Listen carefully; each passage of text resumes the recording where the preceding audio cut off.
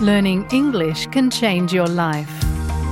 Did you know that you can improve your English and learn about Australian culture at the same time? With the SBS Learn English podcast, you'll become more confident using Australian expressions in your everyday life.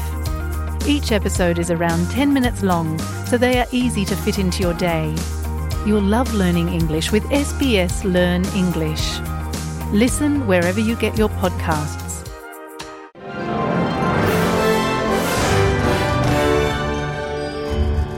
Welcome to SBS News in Easy English. I'm Katrina Sterrett.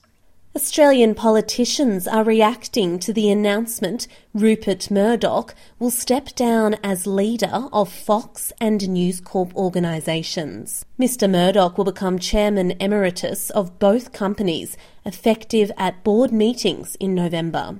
His son, Lachlan, will become News Corp chairman and continue as Chief Executive Officer at Fox Corp.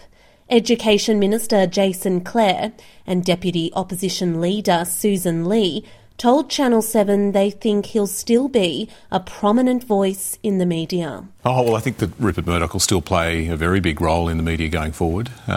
Whether he's chairman or not, it appears that he'll still play a very big role at Fox and at News. He's keeping an eye on what's going on, that's for sure. But I think that somebody who's working and busy and engaged at 92 is a great message for all older Australians, actually. We used to step away and think we had to not be involved in the workplace or the workforce after 65, as I was growing up. Treasurer Jim Chalmers has unveiled a $22.1 billion surplus, but says it's not expected to last. The budget surplus posted for the 2022 to 23 financial year is the first time in 15 years the government has brought in more revenue than it has spent. Labor owes the improvement to a commodity-fuelled revenue windfall, as well as extra tax collected from individuals in a strong jobs market. Mr Chalmers says this is only expected to be a temporary surplus. We're still anticipating a deficit this year and in the years after in the budget. If obviously there is lots that can happen between now and when we hand down the budget next May. There's an element of unpredictability when it comes to revenue at the moment because the global economic environment is uncertain, particularly in China, and because the full impact of these interest rate rises has not yet bitten in our economy. Australia has held talks with Dutch authorities pursuing justice for the murdered passengers and crew of downed Malaysia Airlines flight MH17. Australia has been working with the Netherlands and European Union to coordinate sanctions on the trio convicted by the District Court of The Hague in November 2022 for their contribution to the downing of MH17 flight. All 298 people on board died, including 38 Australian citizens or residents.